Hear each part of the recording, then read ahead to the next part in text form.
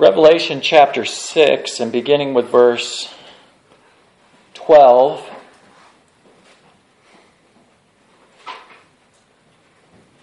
says, I looked when he opened the sixth seal, and behold, there was a great earthquake, and the sun became black as sackcloth of hair, and the moon became like blood, and the stars of heaven fell to the earth as a fig drops its late figs when it is shaken by a mighty wind. Then the sky receded as a scroll when it is rolled up, and every mountain and island was moved out of its place. And the kings of the earth, the great men, the rich men, the commanders, the mighty men, every slave and every free man, hid themselves in the caves and in the rocks of the mountains, and said to the mountains and rocks, Fall on us and hide us from the face of him who sits on the throne and from the wrath of the Lamb. For the great day of his wrath has come, and who is able to stand? In Matthew chapter 24, we see many parallels to this passage in Revelation. Last week we began an examination of Matthew chapter 24, and I intend, with the Lord's help, to conclude this today. But as we see Revelation 6, Matthew 24, again, as I mentioned, there are many parallels, and that's one of the reasons we wanted to jump over to Matthew 24 and examine this. This is oftentimes called the Olivet Discourse. Jesus there was preaching these things on the Mount of Olives to his disciples, explaining to them details. As we looked at this last time, we noticed, first of all, that as they went out of the temple, Jesus and the parallel passages teach us that upon his disciples saying, see, basically the grandeur of this temple, Jesus said, I tell you that there's a time coming, not one stone is going to be left standing on another. And that would have been a shocking statement to the disciples. There they are looking at this temple and the beauty of the temple and all of these sacrifices and everything that's going on in it. And Jesus throws a monkey wrench in their little moment there and says, I'm telling you, this whole thing's going to be wiped out.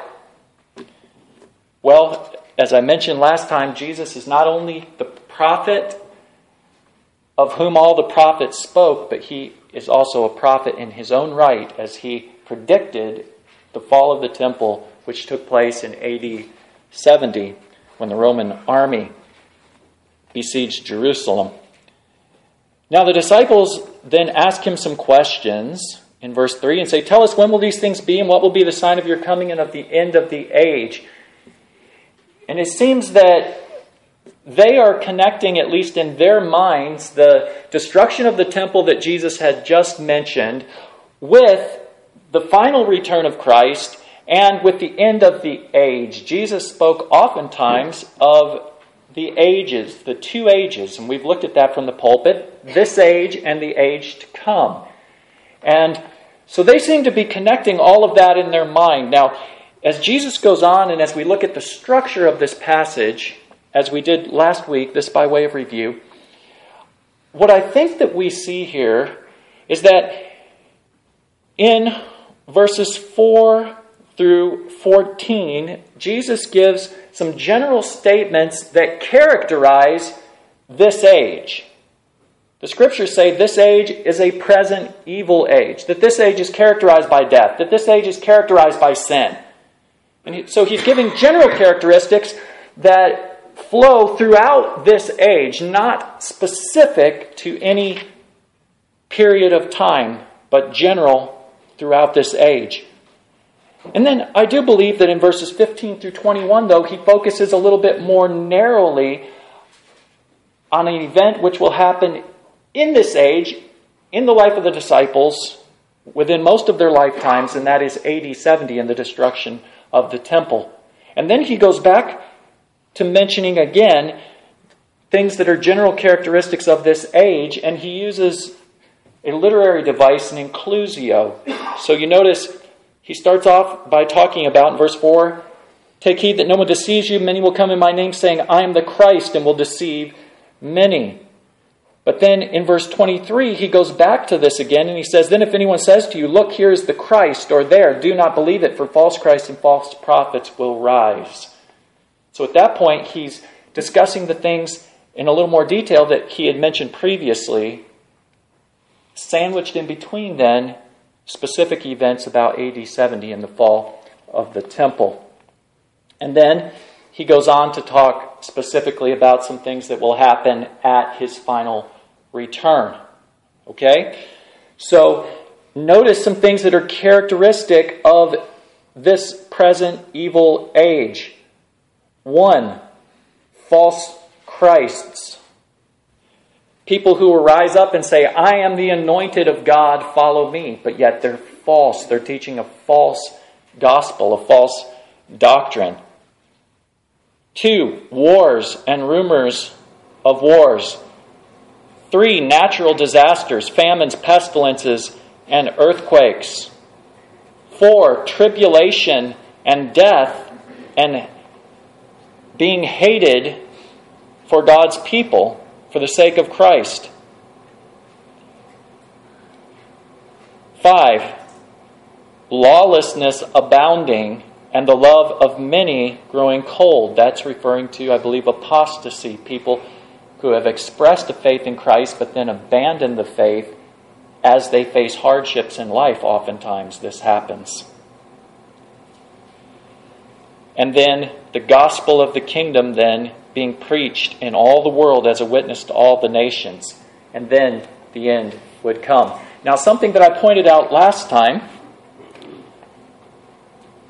is that, as D.A. Carson says, sometimes preachers of a rather exuberant but thoughtless mold will say that these signs, such as wars and rumors of wars, etc., are given to show us that Christ's coming is at hand. He says, but notice the text, it's the opposite. Because notice what it says in verse 5, many will come in my name saying, I am the Christ, will deceive many. You'll hear of wars and rumors of wars. See that you are not troubled, for all these things must come to pass, but the end is not yet. These things aren't being given as signs that the end is absolutely here. Jesus said, the end is not yet. And then you go down a little bit farther in verse 8, and he says, all these are the beginning of sorrows. And that ties in with the Jewish concept of the birth pangs of the Messiah, that before Messiah would come, that there would be contractions. I'm waiting for contractions back here. If my wife signals me from back there, I'm going out this door, okay? And the Lord bless you all. But you notice this, though. We sometimes, and many of us have probably heard that, oh, well, wars and rumors of wars, everything going on out there in the world, and you watch the news, and, false Christ rising up, and people being persecuted. That's evidence that Jesus coming must be here. He's going to come in our generation. Jesus is saying the end is not yet. He gives those things not as evidence that the end is almost near. I mean, can you see that? He says not. Circle it in your Bibles. That's what he's saying. What's the point? What's the point?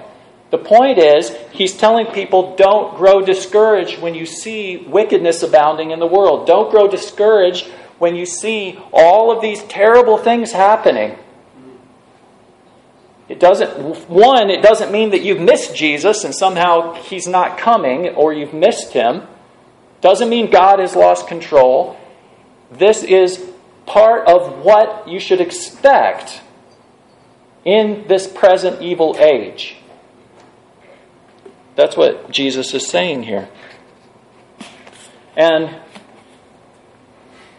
there are those who scoff and say, well, where's the promise of Christ coming? Look over at 2 Peter.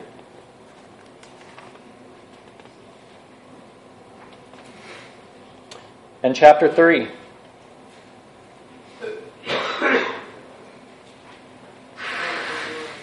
In chapter 2, it outlines false teachers and their depravity and their unrighteousness. And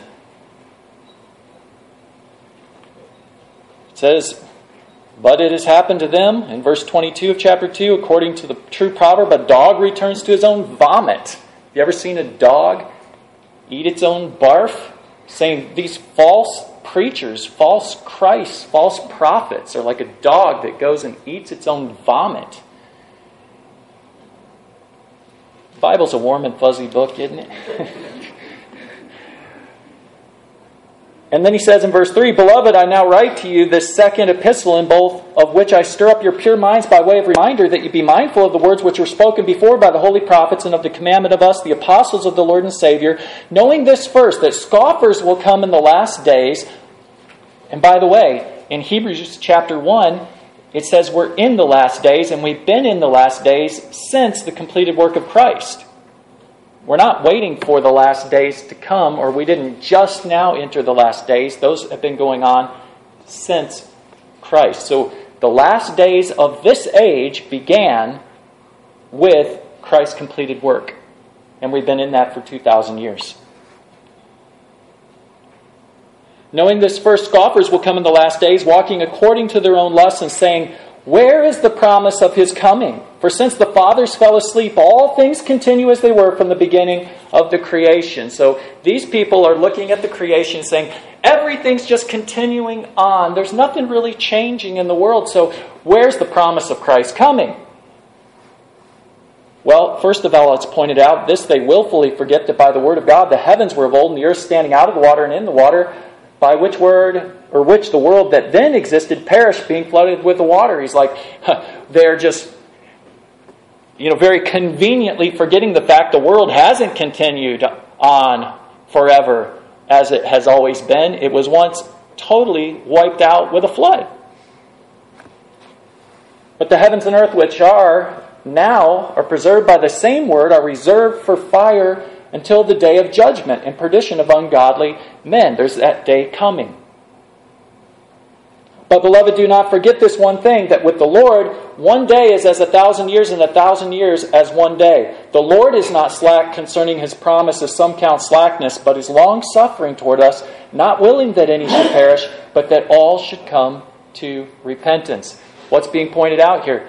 People are saying, he hasn't come back yet, he hasn't come back yet. He's never coming back. No, God's on a different timetable than we are. And the reason given here that he hasn't come back yet is that he has not brought yet all of his elect to repentance. God will not return till every one of his elect children is effectually called, is regenerated, is converted, is justified, is adopted, and is initially sanctified. He will not come back until that is accomplished. Furthermore, as we've already seen in the cry of the martyrs in Revelation, he will not come back until every one of his children whom he has appointed to die for the testimony of Jesus Christ has died. Now the thing is, we don't know when that is. And thus, in Matthew 24, Jesus says no one knows the day or the hour. We simply don't know. Now, I do want us to think reasonably from the Scriptures. We don't look at what's going on over in the Middle East, and we don't look at wars and rumors of wars and say, there's another earthquake, so Jesus has to be coming back in my generation. God's not on the same time frame we are. 1,000 years is as a day to the Lord. It could be 10,000, 20,000, 40,000 years before Jesus comes back. I can't know that. You can't know that. And there have been many people who have led people astray by making predictions about Christ's coming. And it's like, what about no one knows the day or the hour? Do you not understand? It's foolishness. It's foolishness. Now, I do want us to understand, and as we continue on in this message today, I do want us to understand that God wants us to be ready. He wants us to be watching, because as we're going to see, as we look at some of these parables and as we look at the statements about Noah's day and some taken and some left, that the emphasis in Scripture is that the coming of Christ will come with a suddenness that will catch many off guard. And that it will come at a time when everyday life is just carrying on.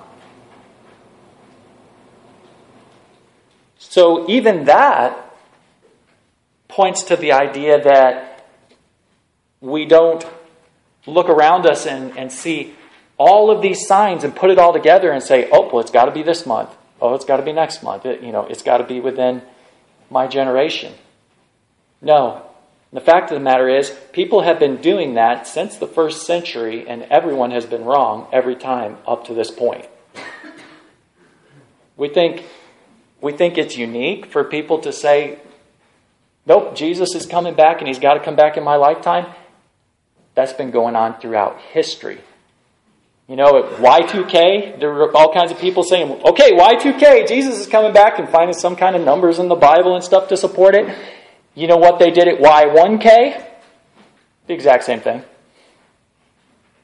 So, I'm not trying to discourage us from being ready and thinking that Christ's return could be at any time.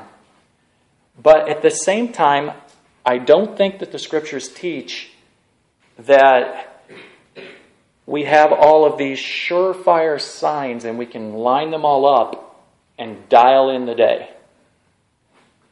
Not at all. So, general characteristics there in verses 4 through 14. Now, specific characteristics, I believe, in answer to the question about when will this be, namely the destruction of the temple.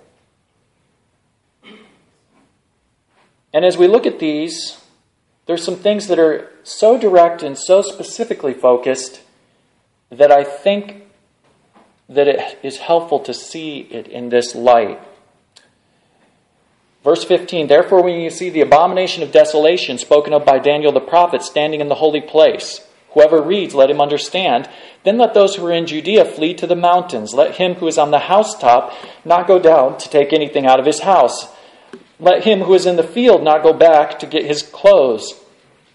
But woe to those who are pregnant and to those who are nursing babies in those days, and pray that your flight may not be in winter or on the Sabbath, for there will be great tribulation, such as has not been since the beginning of the world until this time, no, nor ever shall be. Now, what evidences that this is more specifically focused at this point? One, notice it mentions specifically Judea. It isn't speaking broadly of the entire globe, it's a specific region. It mentions the abomination of desolation. That's a reference back to the book of Daniel. Back in the book of Daniel, there's the prophecy of the 70 weeks. And it says there that a covenant will be made in the midst of that last week, and the abomination of desolation that causes desolation will be seen. Now, I don't have time this morning to look at those 70 weeks. That would take an entire sermon in and of itself.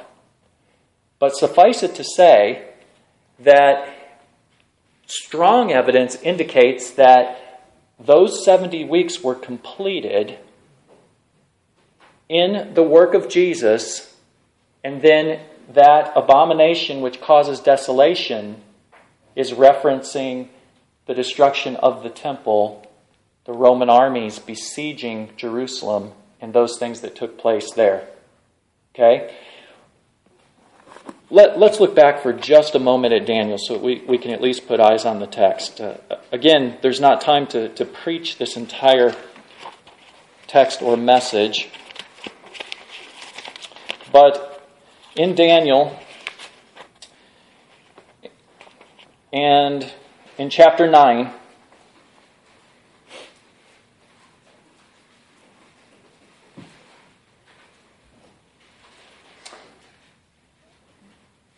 And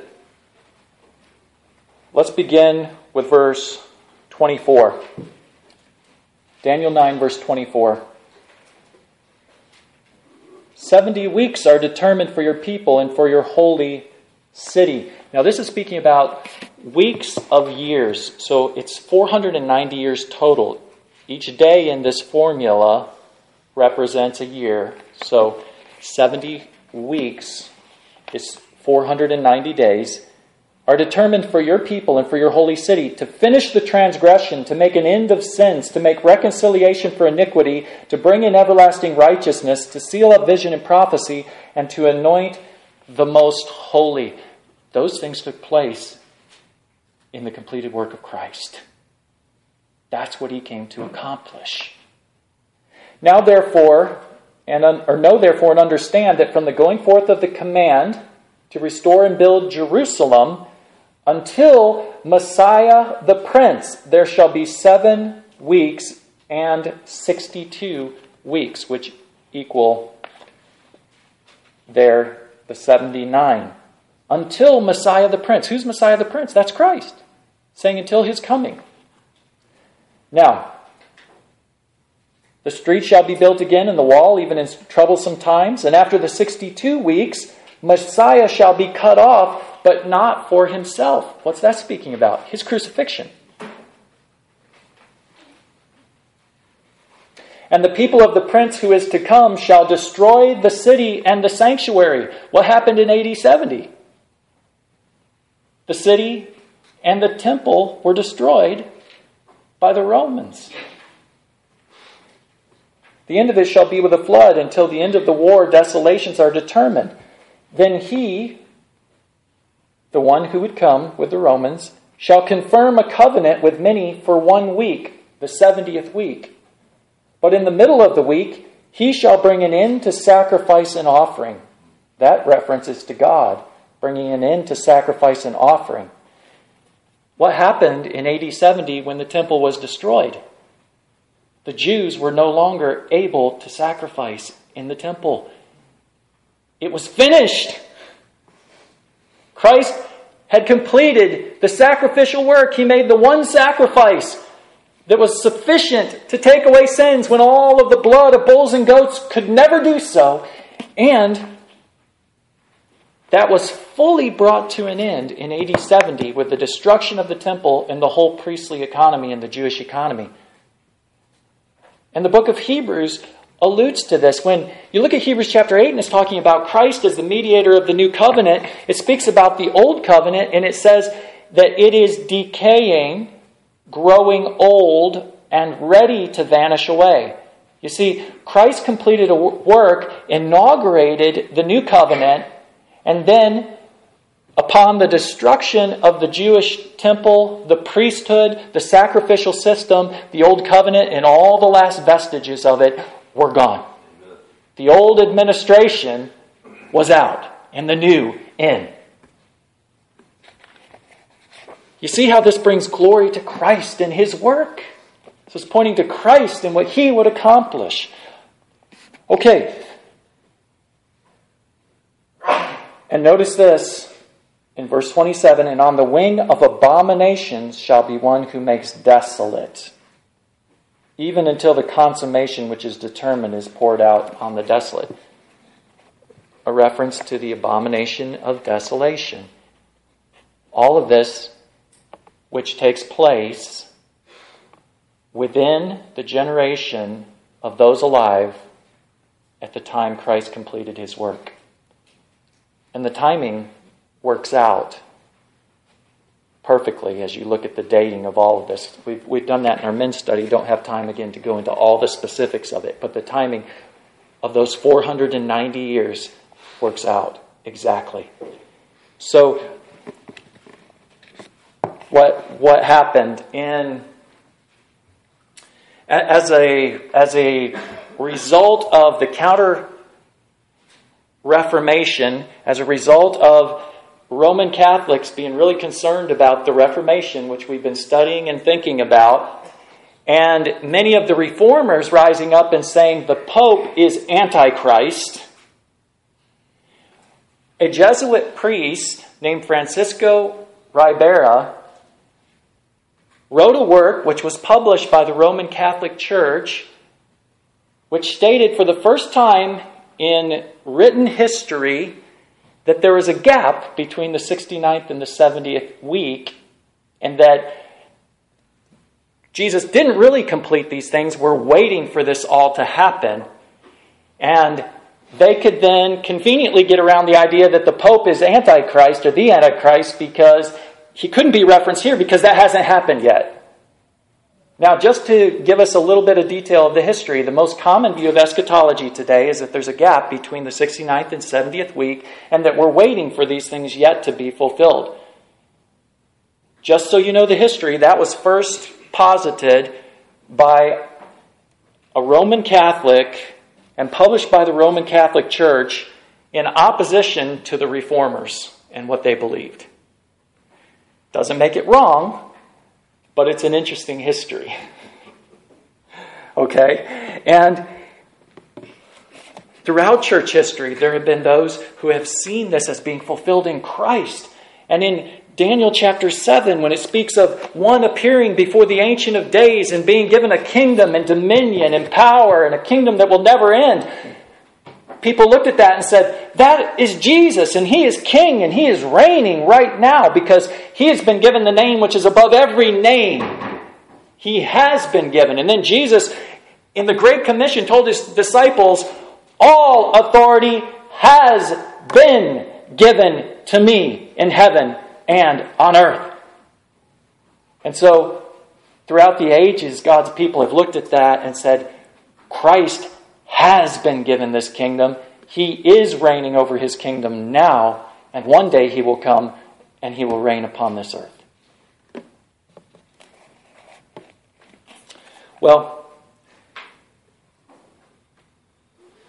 tying this back into what I was mentioning, in verse 15, I think we're seeing some specific things Jesus is focusing on in AD 70. The abomination of desolation.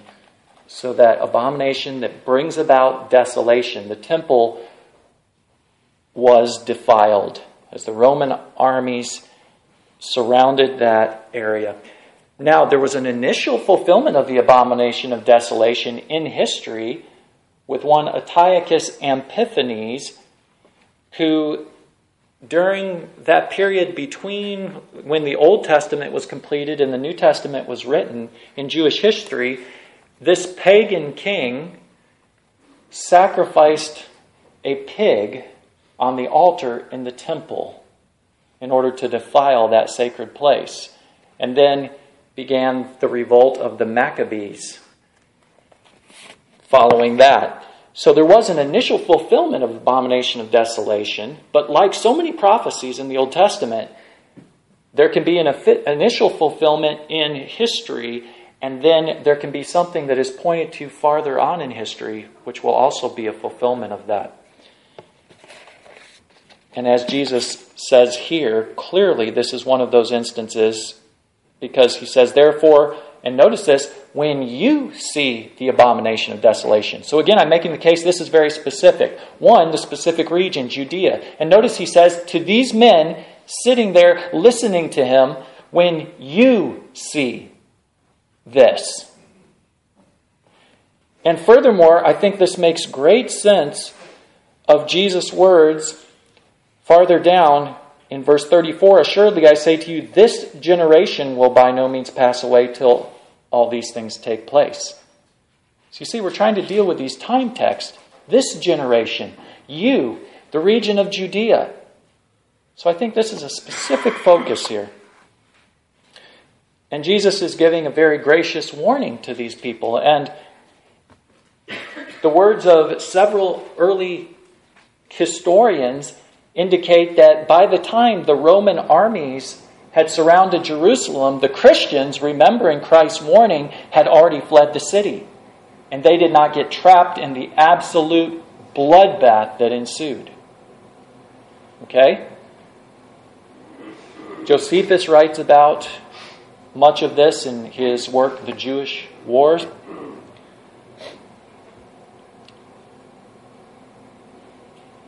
Notice Jesus says in verse 16, let those who are in Jerusalem flee to the mountains.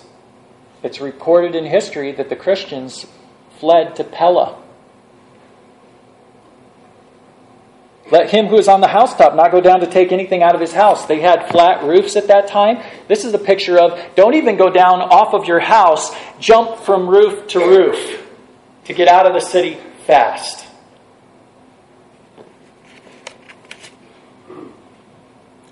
And let him who is in the field not go back to get his clothes. Don't go back and pack your suitcase. Get out. Stay out. You're out in the field. You're outside the city. Stay out and flee. But woe to those who are pregnant and to those who are nursing babies in those days.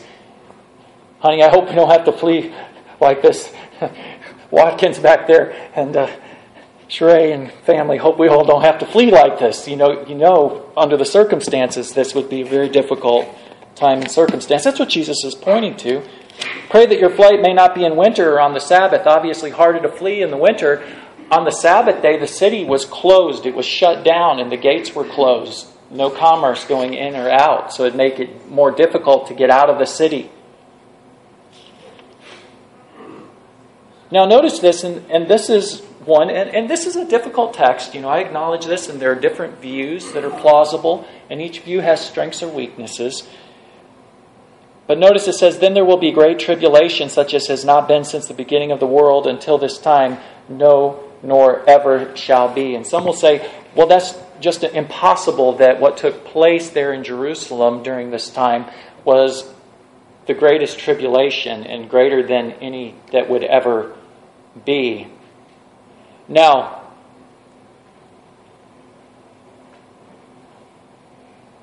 in regards to the scope of the entire globe, yes, there were fewer people killed in that event than, say, in World War I and World War II combined over a wide geographical area.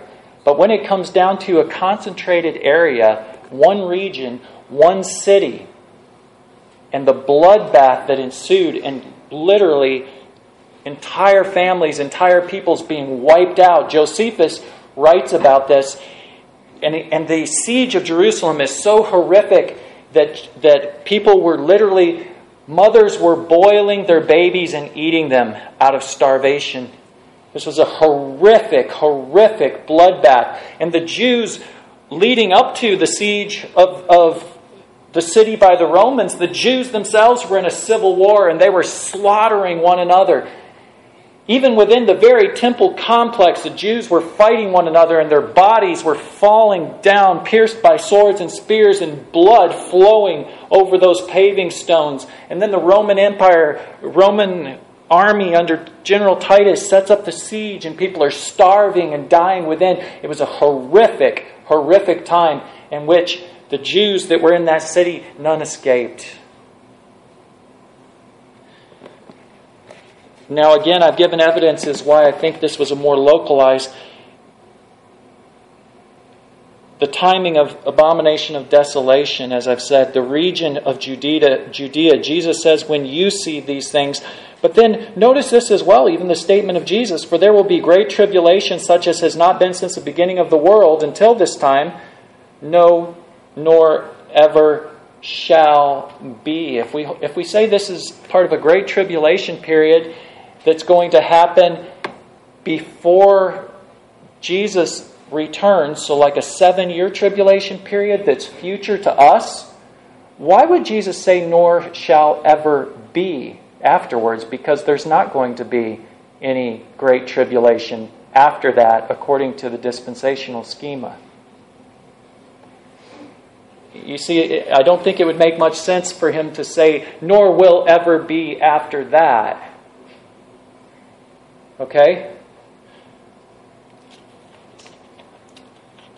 Now, as we switch down to verse 22, I think at 22 we begin to focus again on the general characteristics of this era. And we have to answer the question, what does Jesus mean when he says those days? Notice in verse 22, and unless those days were shortened, no flesh would be saved, but for the elect's sake, those days will be shortened. Now, is Jesus talking about what he just mentioned, the specific great tribulation? I don't think so. I think now he's speaking again about generally the persecution which will face believers throughout this evil age. And here's why I believe that. Notice he says, unless those days were shortened, no flesh would be saved. The broadness of that statement, no flesh, that's not just talking about no flesh in one particular region.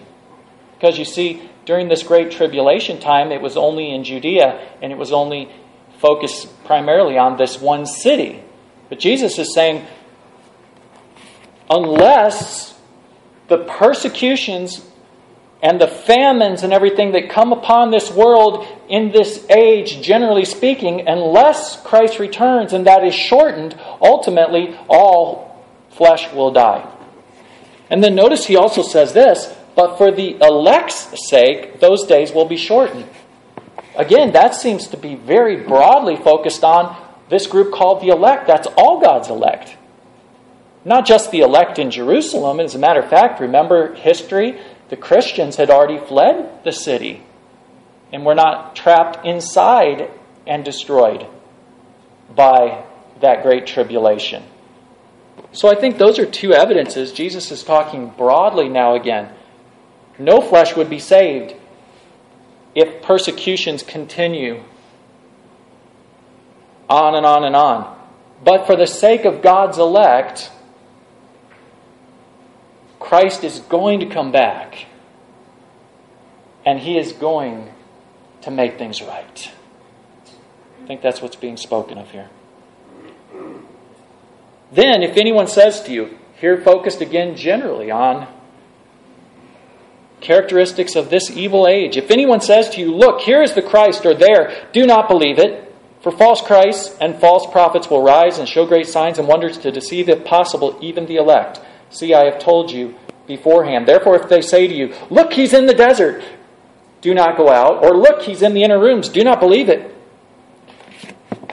I've mentioned this to you before. As a little child, I had this fear kind of in the pit of my heart that what if Jesus is out there and he's preaching and he comes and I don't believe that it's really him? What is Jesus telling his disciples? If anybody ever tells you, Jesus is here, do not believe them. Blanket statement. You guys can take this to the bank. If anybody ever says, Jesus has come back, he's here, you can look at that person and say, that is a lie from the pit of hell. Jesus is not here. Because when he comes, ain't nobody gonna miss him. Absolutely impossible. It is going to be such a glorious parousia. Christ will come. The shout of the archangel, the voice of the trumpet. Christ will set foot on the earth. No one will miss it anywhere. Impossible. Absolutely impossible. And that's being given as encouragement to the elect. You will not miss him. And if anybody arises and says, I'm Jesus, no way. You're the devil, a demon, or the spawn of Satan. And you need to repent. Throughout this passage, it's replete with comforts for the people of God. It's saying, you're going to suffer. You're going to be persecuted.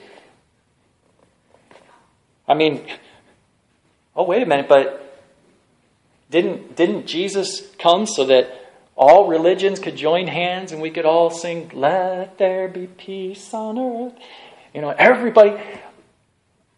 No, Jesus said, I did not come to bring peace on earth, but a sword.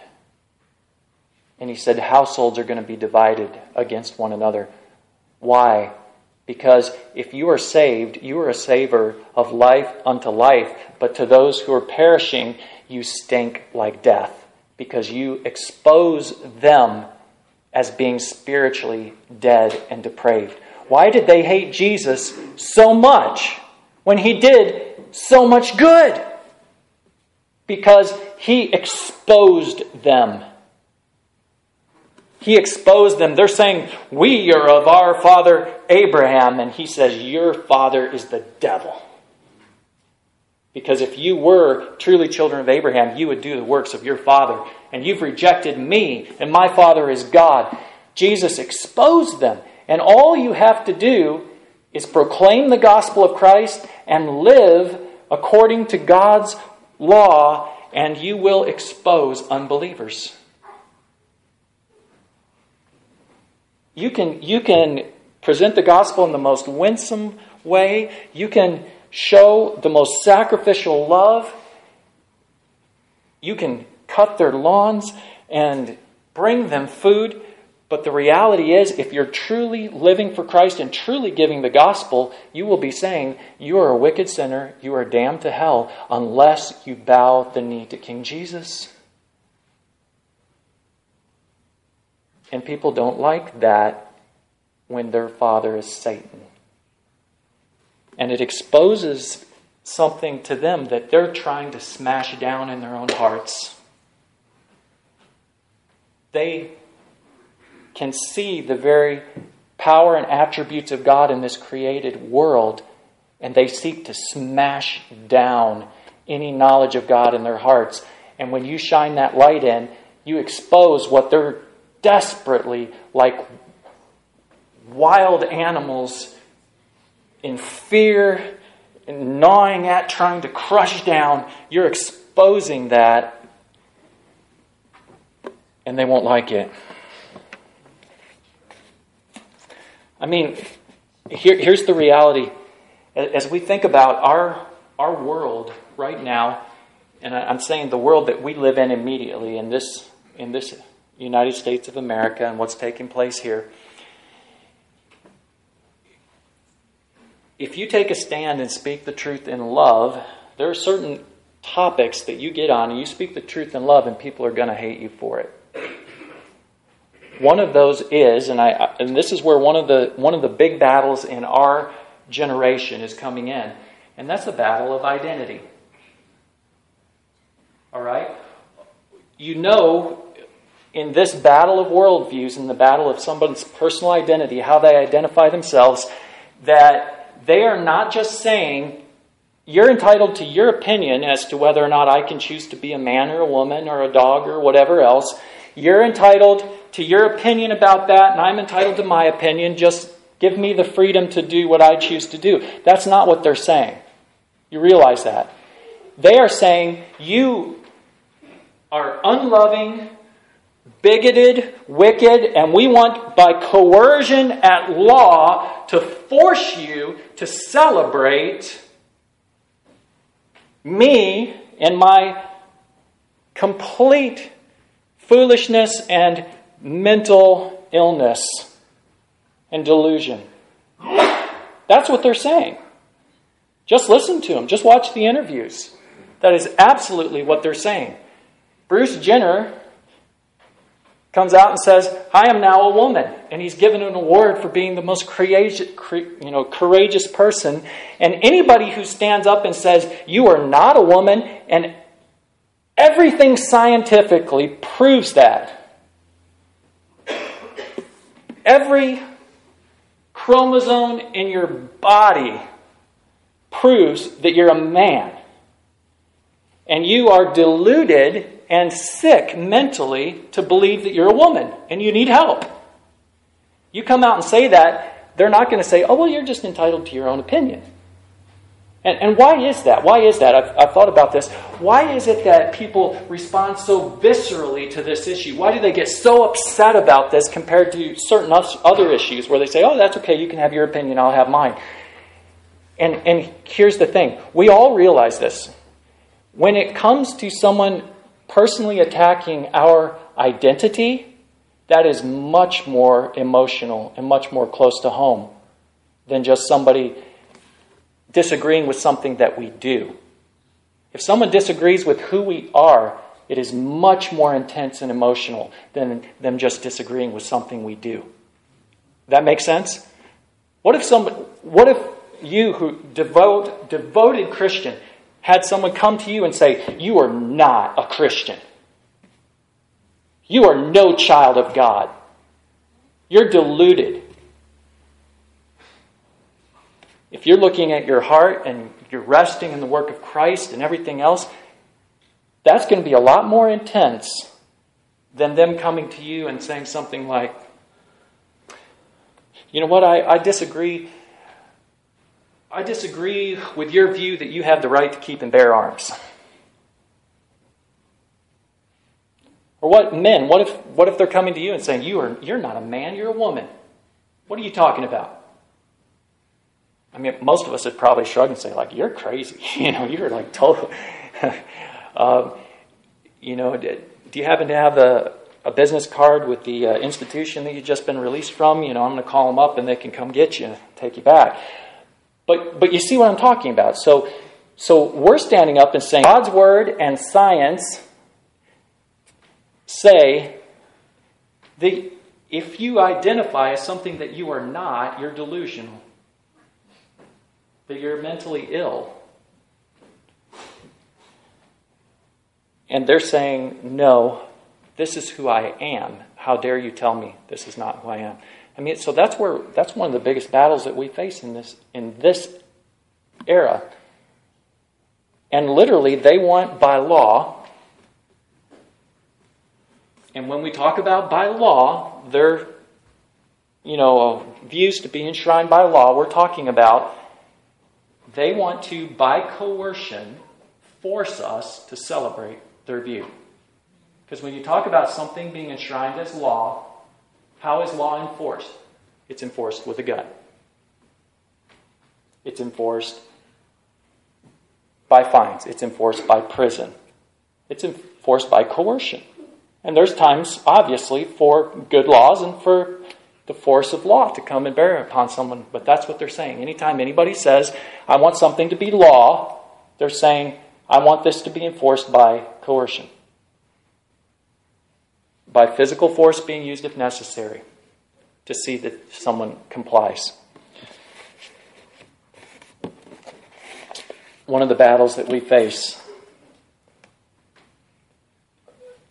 Where is this going to go? I don't know. There's some men, biblical scholars that I've listened to, and they're hopeful that since the world cannot function with people being able to choose an identity, that this is probably just going to peter out after a decade or two.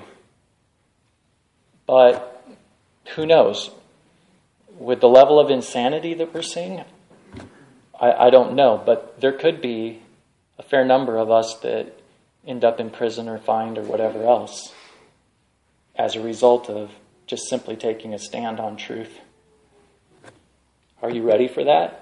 Jesus is warning his people here and saying, don't think this is unusual when it comes. I've said this again and again, and we'll keep seeing it through Revelation. God does not want us to think it's unusual when we suffer for him.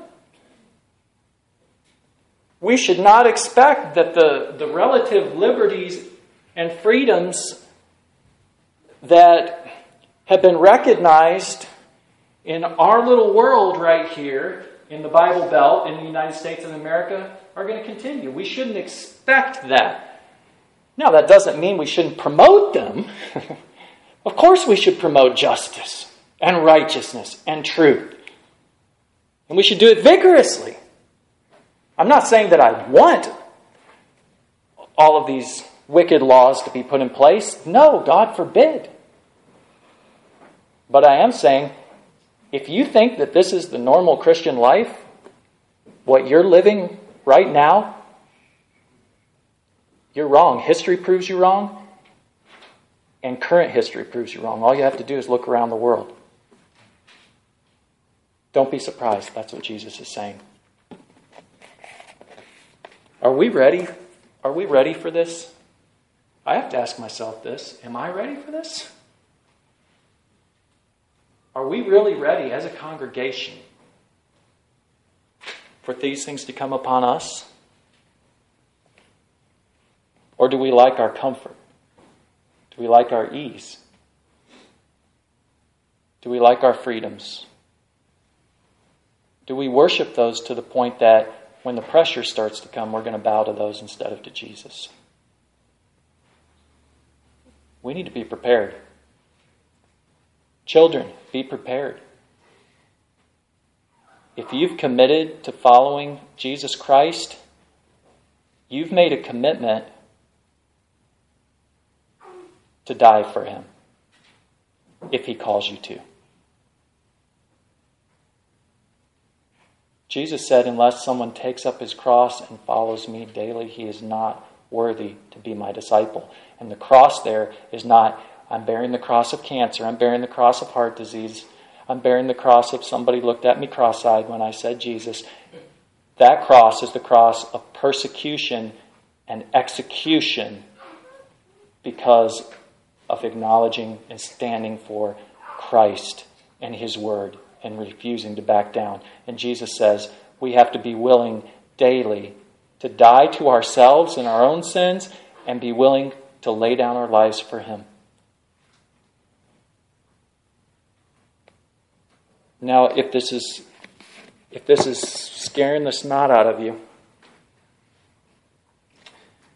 don't forget that God also says that His mercies are new every morning. His grace is sufficient for us, and He will give us the grace to stand. He doesn't say, I'm throwing you in with the wolves, and you're on your own.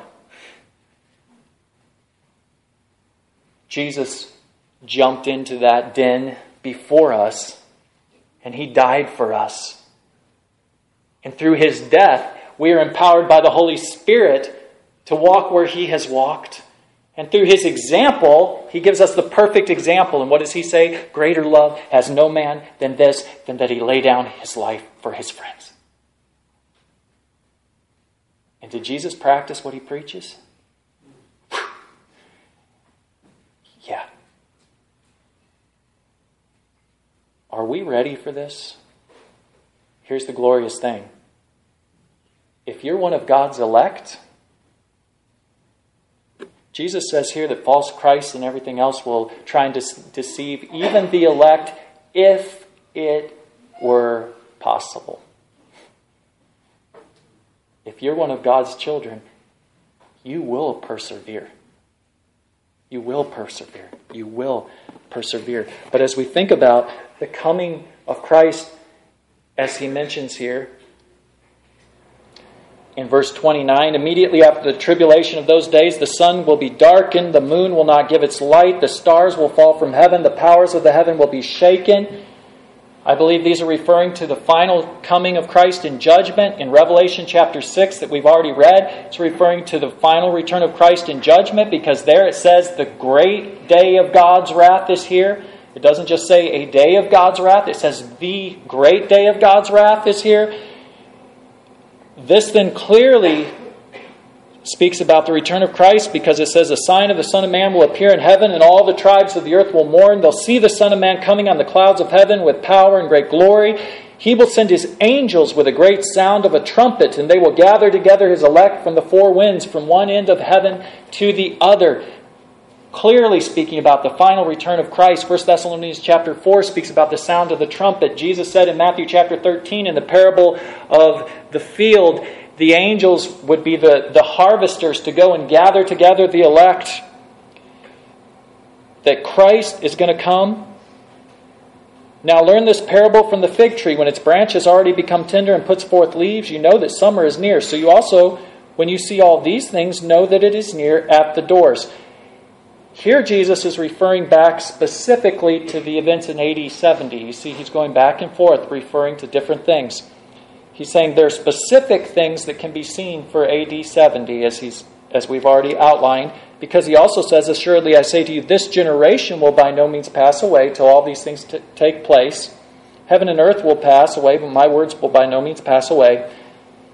But of that day and hour no one knows, not even the angels of heaven, but my Father only. There he's speaking about His final return. So he's answering specific questions, and he's going back and forth in answering those and giving details. And as we put the whole structure of the text together, I think it all begins to flow together. In verse 37, as the days of Noah were, so will the coming of the Son of Man be. His final return he's speaking of. As in the days before the flood, they're eating and drinking, marrying and giving in marriage. What was going on? Normal, everyday life. And then, boom, the flood comes. And who's taken away? You see, some have interpreted this passage and say this is talking about the secret rapture, and it's talking about that God's people will be taken out of the world and others left. But it mentions the day of Noah. Who was taken in the day of Noah and who was left? The wicked were taken, and Noah and his family were left on the earth.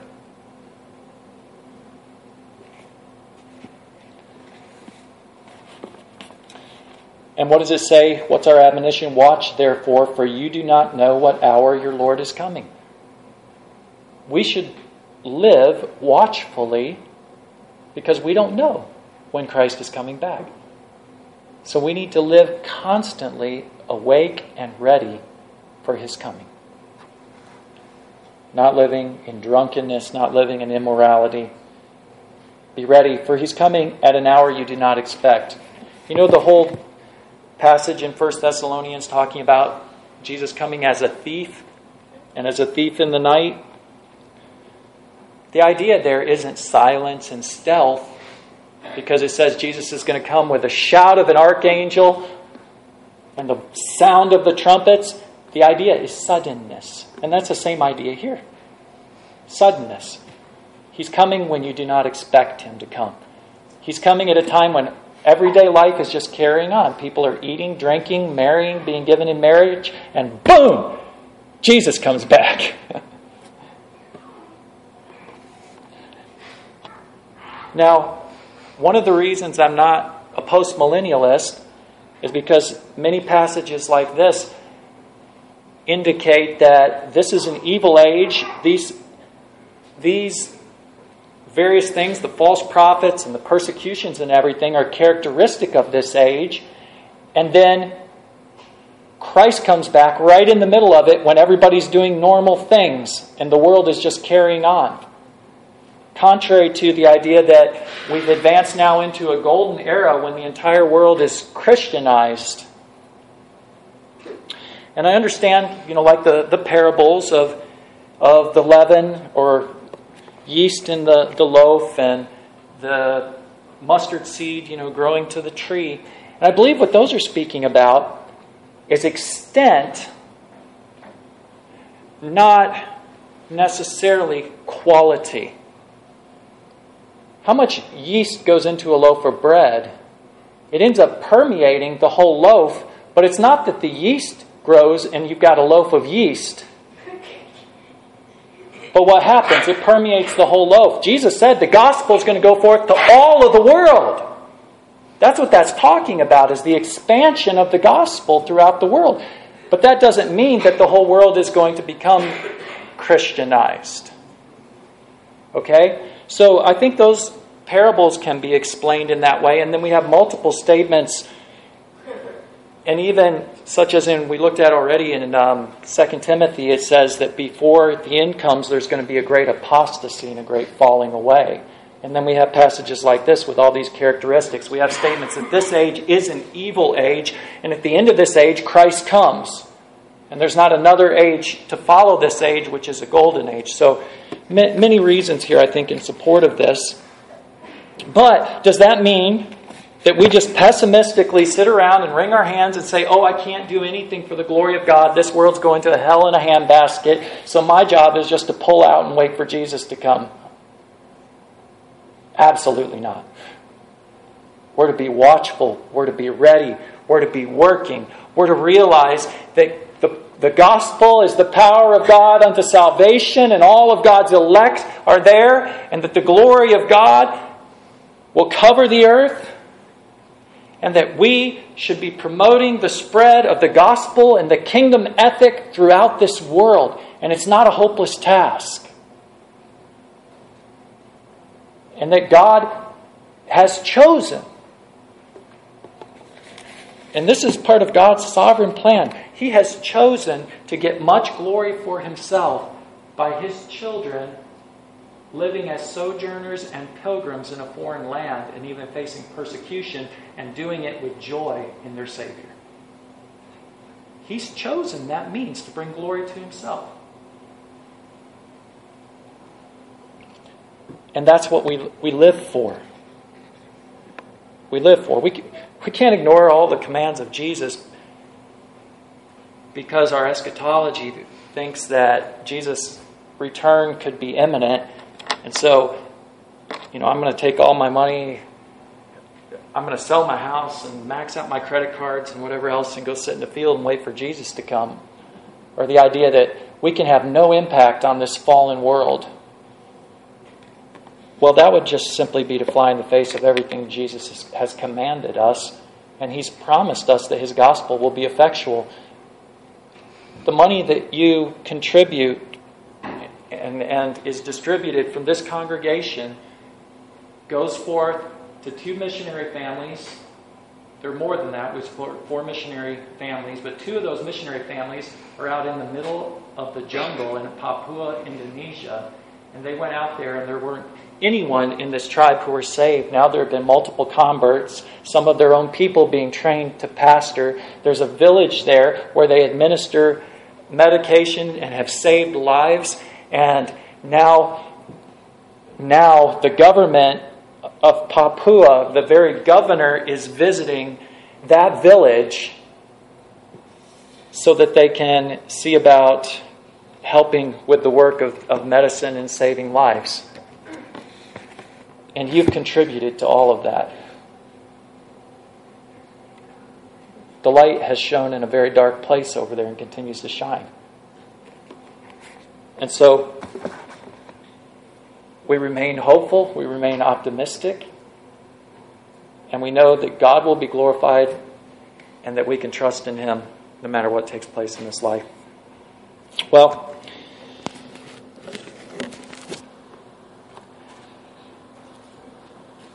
may God bless the reading and study of His Word, and may we, His people, live for His glory in all that we do. Father, thank You for the time that we've had, and pray that You'll bless Your Word to our hearts. And may we ultimately take away from Your Word